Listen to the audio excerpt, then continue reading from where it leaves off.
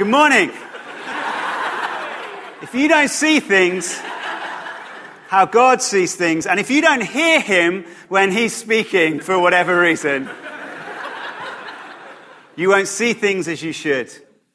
You'll see everything wrong. You'll panic when you should be peaceful. You'll worry when you should be worshipping, and you will give up when you should have kept going. God wants you to see things as he sees things. He wants you to have his perspective as much as it is possible for us with our limited human abilities. God wants us to know what's going on. And that's one of the reasons why he inspired the early church leader Paul to write a letter to Christians in the region of Ephesus, and then to make sure that that letter made it into the Bible. And that's why we're going to be spending this term and next term, actually, in our morning meetings, looking through this letter. It's a pretty short letter. There's only 6 chapters, but we're going to spend 2 terms on it. 3 chapters this term, 3 chapters next, because it is just full of truth. It's full of God's perspective on life, on you, on the world, on him. Today, we're about to read from chapter 1, and it's just a torrent of praise pouring out of Paul as he considers some of the things that God has done for us. And we're actually going to spend 4 or 5 of our sermons in this series looking just at this particular passage, because it's rich, it's deep. There's loads that we need to know to get God's perspective on things. And what I'm going to focus on to get us started with is God's choosing of people to be his, to receive his love and his goodness. And as we read this passage and then consider it for the rest of our time together, I believe that God is going to give a fresh sense of perspective to many people here. And he is going to give you peace. He's going to stir up praise in you, and he's going to help you to persevere. And if you're not a Christian here today, I believe God wants to show you some of himself, some of his goodness, and some of what is on offer to you through Jesus. So why don't we pray, and then we'll get reading. Lord, we want to thank you so much that you're here, you're amongst us, you're speaking to us. We want to thank you that you love us, and that you want everyone here to know the truth and to live according to it. So please, God, help us to do that. Help me to speak well. Holy Spirit, would you work powerfully in us? Give us ears to hear what you're saying and eyes to see, that we might see things as we should. Amen. So what I'm about to read was originally one single sentence in Greek. The English translators couldn't make that work, and so they've split it up into several sentences. But this is how Paul starts. He is just going for it with praise, pouring out his love to God, piling up the things that God has done. So this is Ephesians 1, chapter 1, verse 3 onwards. Blessed be the God and Father of our Lord Jesus Christ, who has blessed us in Christ with every spiritual blessing in the heavenly places, even as he chose us in him before the foundation of the world, that we should be holy and blameless before him. In love, he predestined us for adoption to himself as sons through Jesus Christ, according to his will, to the praise of his glorious grace, with which he has blessed us in the beloved. In him we have redemption through his blood, the forgiveness of our trespasses, according to the riches of his grace, which he lavished upon us in all wisdom and insight, making known to us the mystery of his will, according to his purpose, which he set forth in Christ as a plan for the fullness of time, to unite all things in him, things in heaven and things on earth. In him we have obtained an inheritance, having been predestined according to the purpose of him who works all things according to the counsel of his will, so that we who were the first to hope in Christ might be to the praise of his glory. In him you also, when you heard the word of truth, the gospel of your salvation, and believed in him, were sealed with the Holy Spirit, the promised Holy Spirit, who is the guarantee of our inheritance until we acquire possession of it, to the praise of his glory. Look how many references there are in this amazing passage to God's plan, God's intention, God's will, his choosing. Everything in red on that screen at the moment is a reference to God having chosen us. So we can see this is a key part of what Paul wants us to get in this passage. And what he does is he kind of zooms out his perspective as far as possible. In fact, beyond what's possible for us to understand and comprehend. He starts with God's choosing of us before the beginning of time. So try and think about the beginning of time, which you can't do because you are a creature who exists and was made in space and time. But before anything that we understand, God was there. And Paul concludes with a future inheritance that God has got ready for us in eternity to come. And if you want to try and imagine eternity to come, by all means, but good luck with that. And that's where Paul takes us. We're way beyond the boundaries of human experience or even comprehension. And so how, if we're thinking about these great things, how can we understand it? How can we get to grips with it? How can we get God's perspective on his choosing? Well, I want us to look at someone's life that we know the start of on the earth and we know the end of on the earth. It's Joseph in the Old Testament. He is mostly famous for having an amazing coat of many colors, of which that is one awful example. That is actually one of the less amazing things about Joseph and his life. And as we look through this life story, we're going to see how Paul's perspective in Ephesians 1 is demonstrated in Joseph's life, and how this can stir praise in us as it did in him, how it can give us peace and help us grow in perseverance as he did. And so that's what we're going to spend our time this morning doing, looking at Joseph and his life and God's plan. The only danger about doing this is that we only think in terms of an individual perspective. And naturally, you will think about yourself. But actually, when Paul is addressing the Ephesians, he's talking to a lot of people. So this is God's plan for all of his people. We're going to tell it through an individual story. And we're going to see how God's purposes are worked out through that.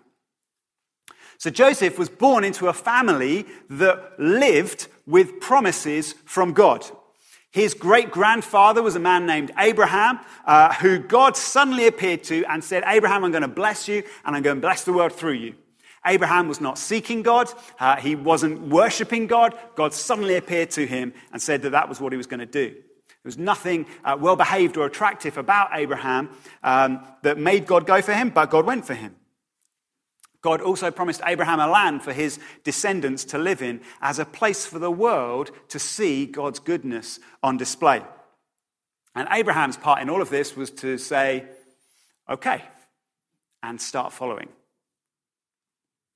Cutting a long story short, God miraculously gave Abraham and his wife Sarah a child, Isaac, and Isaac went on to father two sons called Esau and Jacob. Now, Esau was the older of the two, and so he would have expected to get the inheritance, to have carried the promises of God on to the next generation. But God said that it would be Jacob, actually, who would receive the promise, who would be the blessing to the world, and who would get the land to live in. But for the time being, Jacob and his family were nomadic. They didn't own land, they wandered around the place, and they had very little influence on anyone apart from themselves. This was Joseph's family background. And as is the same for all of us, we don't get to take credit for our family backgrounds. If there are people in our ancestors who we're very proud of, we might say, hey, did you know that so-and-so is related to me? But you can't really claim credit for that, can you? Because you didn't make that happen. It's something that's happened to you, not something that you did.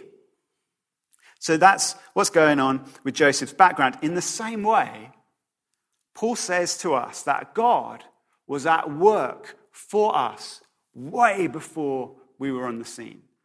In fact, before anything that we've ever known or experienced, before the foundation of the world, God was at work for us.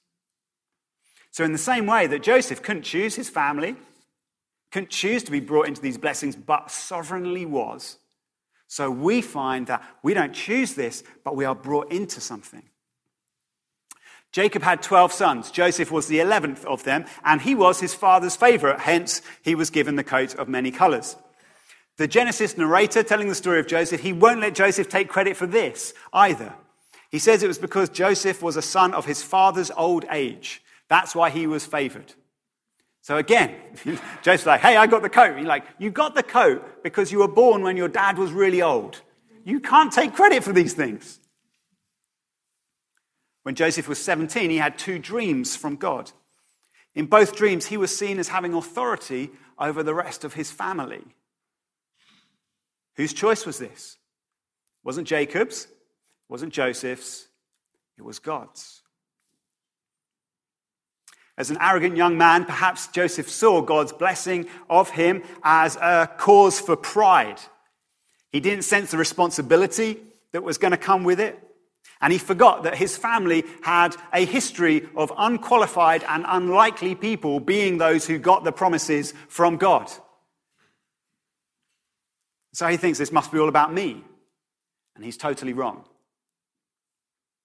Back in Ephesians, Paul doesn't want us to make that same error. If you're a Christian, he doesn't want you to have any sense of pride that God chose you. Instead, we should be humbled that God chose us. Paul tells us that part of the plan was redemption through Christ's blood. This is how, Paul says, we get brought into this story in the moment of our lives. We only contribute our sins, our wrongdoing, which God graciously forgives through Jesus. So to be chosen as a Christian is to be recognized as one who needed rescuing, as one who needed someone else to pay the price for the things you've done wrong, as one who needed to be set free from a prison of our own creation. We haven't earned this at all. And I think that's part of the reason why we sometimes struggle to think about being chosen, because we're happy to be chosen if it reflects well on us, aren't we? If someone says to us, well, there are many applicants for this job or this place at university, but we've chosen you, we like choice. Like, this is great. But nothing like that is going on here with Joseph. Nothing like that was going on here with you, if you're a Christian. The preacher Charles Spurgeon recognized this, saying, I'm quite certain that if God had not chosen me, I should never have chosen him. And I'm sure he chose me before I was born, or else he would never have chosen me afterwards. And he must have elected me for reasons unknown to me, for I could never find any reason in myself why he should have looked upon me with special love. That is the right perspective. And when we get that perspective, as Paul had got that perspective as he starts Ephesians, we will praise God gratefully rather than be impressed with ourselves. But Joseph hasn't got to that place yet. Joseph still thinks that the dreams and the choosing is all about him. And so rather unwisely, he told his brothers, who already had a reputation for violence and extreme behavior, he told them about his dreams, that he was going to be in charge of all of them.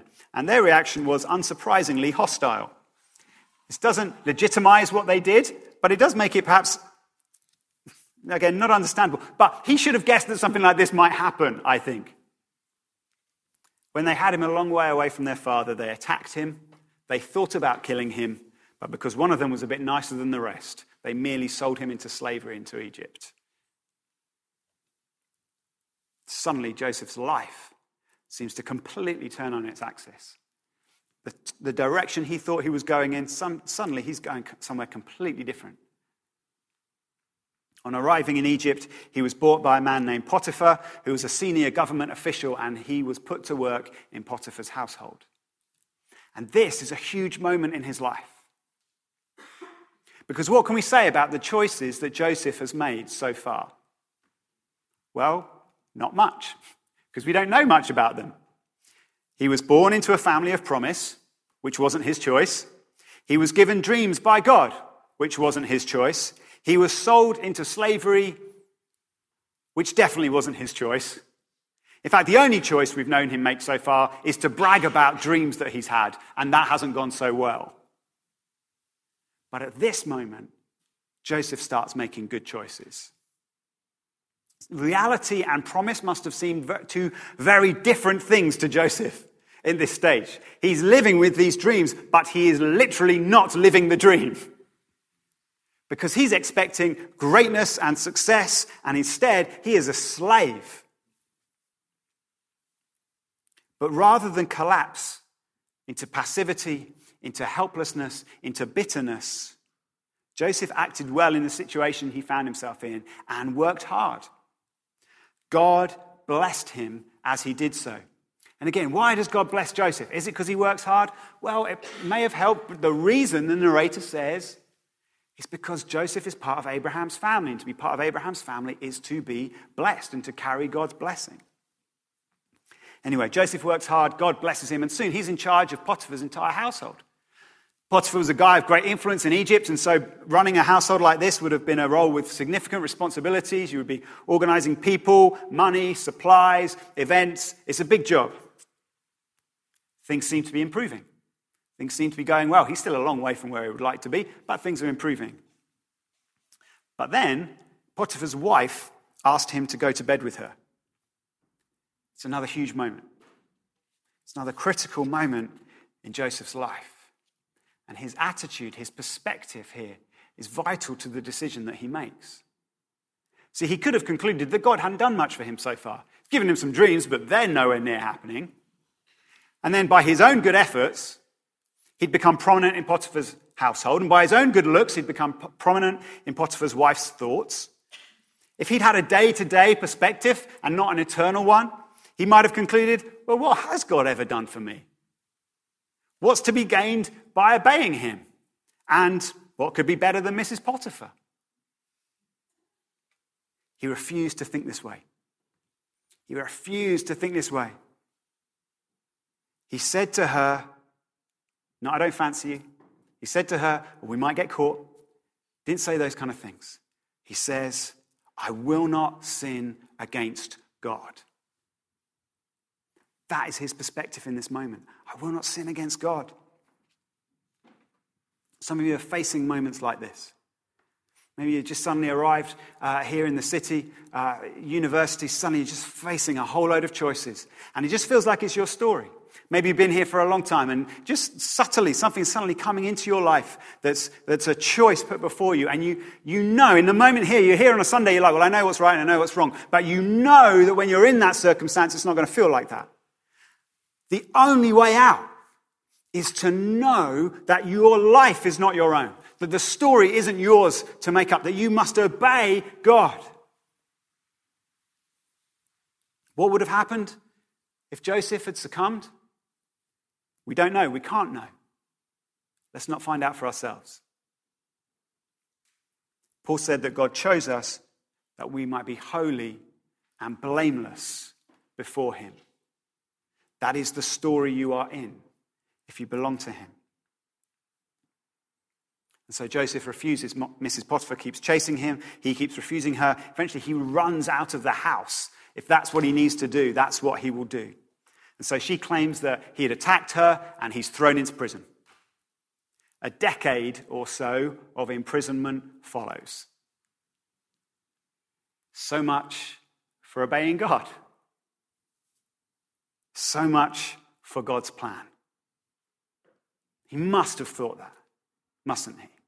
We think that when we do the things that we know God wants us to do, and yet it's still hard, it's still difficult. Things, in fact, go the opposite of what we wanted. We think, but I've done the thing.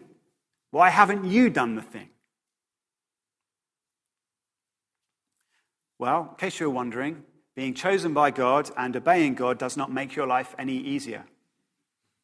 If anyone tells you that, they haven't read this or lived very long, I think. This is why we need the eternal perspective that Paul gives us in Ephesians 1 if we're to persevere until the end. Eugene Peterson described the Christian life as a long obedience in the same direction. That's what it's like. That's what it feels like. And we can be confident in an eternal destination that we're heading towards, even if we don't understand every twist and turn along the way. We know where we're going to. We can be peaceful about getting there because God has said he will get us there. See, Joseph is about as far as possible from where he thinks God wants him to be. If he panics at this point, if he gives up on God, he loses everything. But God has a plan, and Paul says about us, in him we have obtained an inheritance, having been predestined according to the purpose of him who works all things according to his will, according to the counsel of his will. So God has made the plan, he knows what he's doing, and he's working it out. And he's working it out in your life. And that's why you've got to hear things like that in the context of a story of Joseph being in prison. Because when you hear that, you think that means my life goes smoothly and well. And then you look at what it means, and it could mean prison, and false accusation, and job loss. But let's just drop a couple of spoilers in. If you're not familiar with Joseph's story, he's going to become Prime Minister of Egypt. That's what's going to happen to him. And I want to say to you, if you're a Christian, let me just it's less of a spoiler, it's more of an encouragement. If you put your faith in Jesus, you're going to spend eternity with him. I don't know where you are now, I don't know what's going on now, but this is how the story ends, Paul says. For all those who are in Christ, an eternal inheritance is to come. The moment you are in right now does not have to define you. The next thing we see of Joseph, he's running the prison while still being a prisoner. Again, the narrator says, the blessing of God was with him. And again, we must assume that he'd applied the skills that he'd learned in Potiphar's house as well. And he still believes God. He still believes that dreams are significant. I mean, you just think, really? Look how dreams are going for you, Joseph. But when two of his fellow prisoners have dreams, he says, I can interpret those for you. Because God speaks to me and has spoken to me through dreams. One of the prisoners, they both worked for Pharaoh. One of them was restored to Pharaoh's court. And you think, and Joseph says to him, could you let Pharaoh know so I would be set free, that I was involved with you? You're going to get favor from Pharaoh, so please could you use that favor to get me out of here? And the guy says, sure. And then he's back at the court, and it's so exciting that he completely forgets about Joseph, who, if he'd been set free, would have done, I don't know what, probably would have tried to go back to his family. It's the latest in a long line of disappointments for Joseph to deal with. He's still stuck in prison sometime later when Pharaoh has two dreams.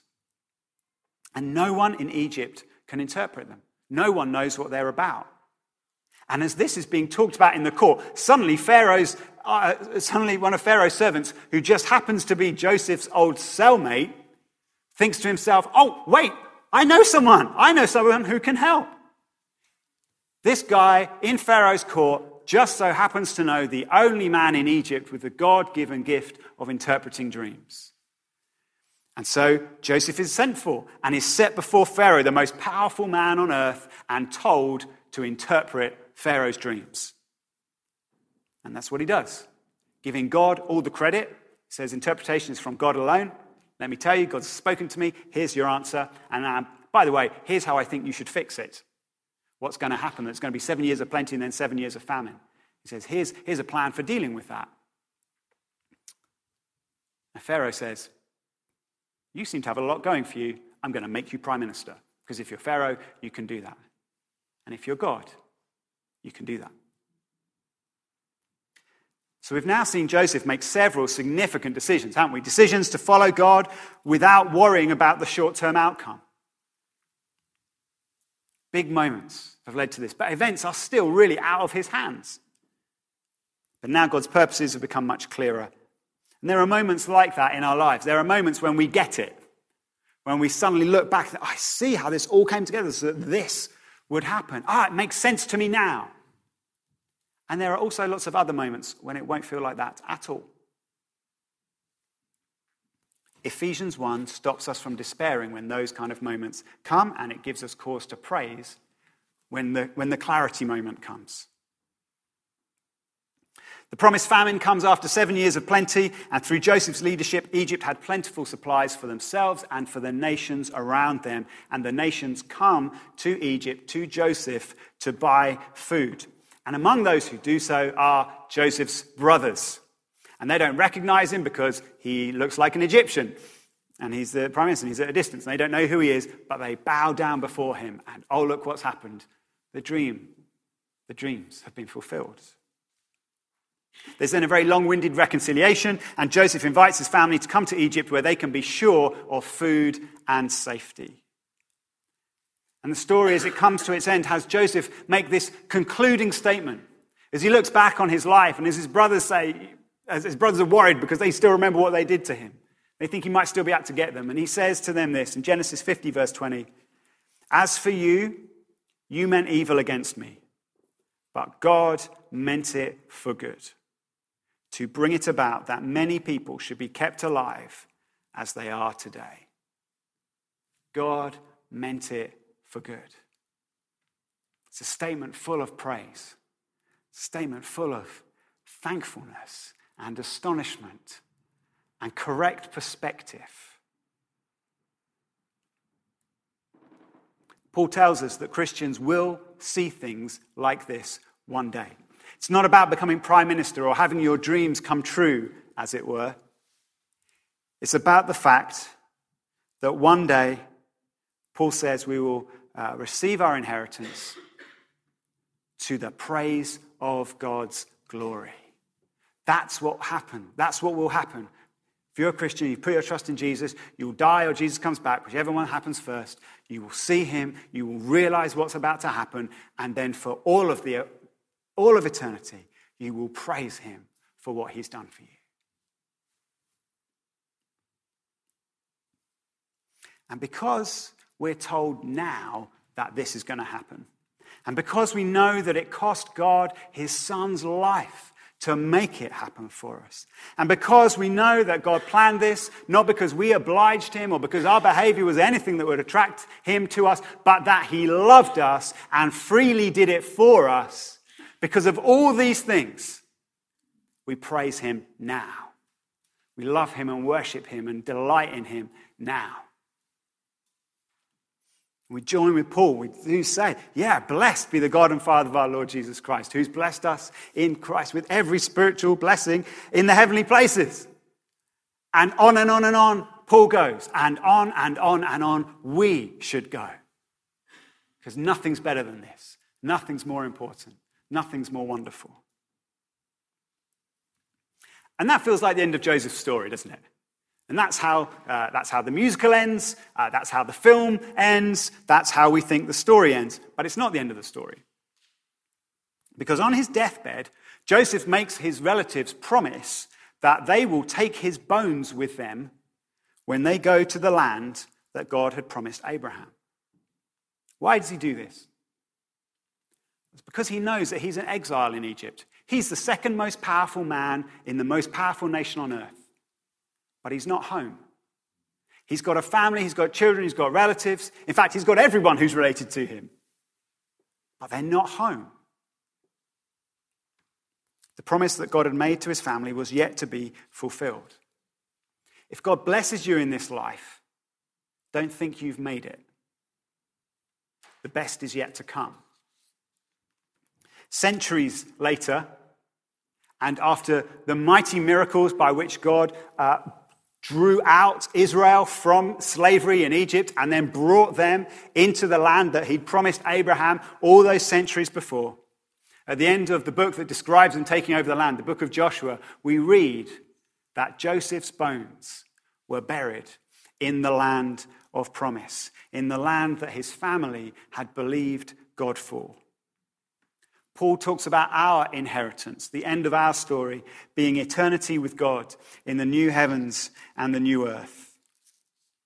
And this is the last piece of a perspective that just refuses to give you credit, doesn't it? Because how are you going to do that? How are you going to get into this eternity? Well, I've got good news. It's not down to you. I mean, you'll have to die, but that won't be really up to you either. And God will bring you into his promises. God will bring you into what he's always intended for you. And this is why I want my destiny to be in God's hands and not my own. This is why I don't ever want to think, yes, I'm in charge of my life. Yes, this is down to me. From start to finish, God is stronger than me and better than me. I can rest secure in him. Joseph's life is pretty dramatic. So dramatic that people have made dramatic plays and films about it. And there are loads of people making real decisions all the way through it. But we are not meant to be left in any doubt as to who the author and main actor is. It was God who gave the promises to undeserving Abraham. It was God who gave the inheritance to cheating Jacob. It was God who gave the dreams to arrogant Joseph. It was God who put Joseph in the only place on earth where he could save his family and the nations. And it was God who set Israel free from Egypt and established them in the land where he could be buried. Joseph wasn't alive when this plan began. He wasn't alive when the plan was completed. The bits he was alive for, he had significant decisions to make. He was involved. He honored God, and that was vital. But his life was always in God's hands. And this is what it's like to be chosen. This is how we experience what Paul celebrates in Ephesians 1. We make choices, so does everyone around us. We have freedom and responsibility, and the choices we make have consequences. That's why God was speaking to us this morning about responding to him. But it's God who rules over all. You meant evil against me, but God meant it for good. He chose us in him before the foundation of the world, according to the purpose of him who works all things according to the counsel of his will. Our lives are not random. They are not accidental, however much evidence you may feel you have to the contrary going on right now. Even if you were conceived without your parents expecting it, God knew about you before time began. Even if you feel confused with where you are and what's going on right now, God knows what's happening. Even when things seem to have gone totally wrong, you haven't reached the end of the story yet. Even when you seem stuck in a situation you don't want to be in, God is working for your good, like he always has been and like he always will be. And the reason he does all this is, yes, to the praise of his glory, but also because he loves you. All of us here are, to a greater or lesser extent, in the middle of our days. And so it's difficult to fully understand this mighty story that we've been brought into, that Ephesians 1 tells us about. And that's why God gave us that, so that we would know enough to know that we don't know it all, but we'd know enough to know that we would praise God, that we could trust him. We won't, this is really important, I think Christians sometimes get confused. They expect that they'll understand how every piece of the story comes together, where every twist and turn is going. God doesn't give us those guarantees. But what he does say and show is that we can trust him as the author of our lives, and we can rest in our belonging to him. Do you need to get this perspective? Have you forgotten about it? Has life just seeming so chaotic in your own life, in the news, as you're reading, you think all these things are going on, I have no idea what's happening, I have no idea how this is all working out. Paul's prayer was given to you so that you could see and savor what God is doing, has done, and will do. With this correct perspective, we can be peaceful, even in the midst of storms. We can praise him wherever we are today. And we can persevere until the day we see him finish what he started. Final thing, what if you know this isn't true about you today? Paul explained how you get connected into this story. He says, you believe in the gospel of your salvation. You believe in the news that Jesus came for you, died for you, was risen to new life for you. That's how it happens. You don't do anything that gives you any credit. You just trust. And you begin to learn to follow him.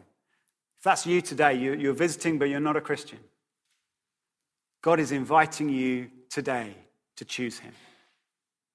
Listen to this promise from Jesus, which really brings together everything that we've been thinking about today and is an offer of life to you.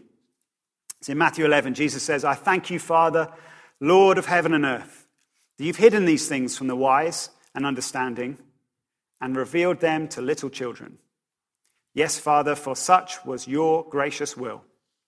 All things have been handed over to me by my Father, and no one knows the Son except the Father, and no one knows the Father except the Son, and anyone to whom the Son chooses to reveal him.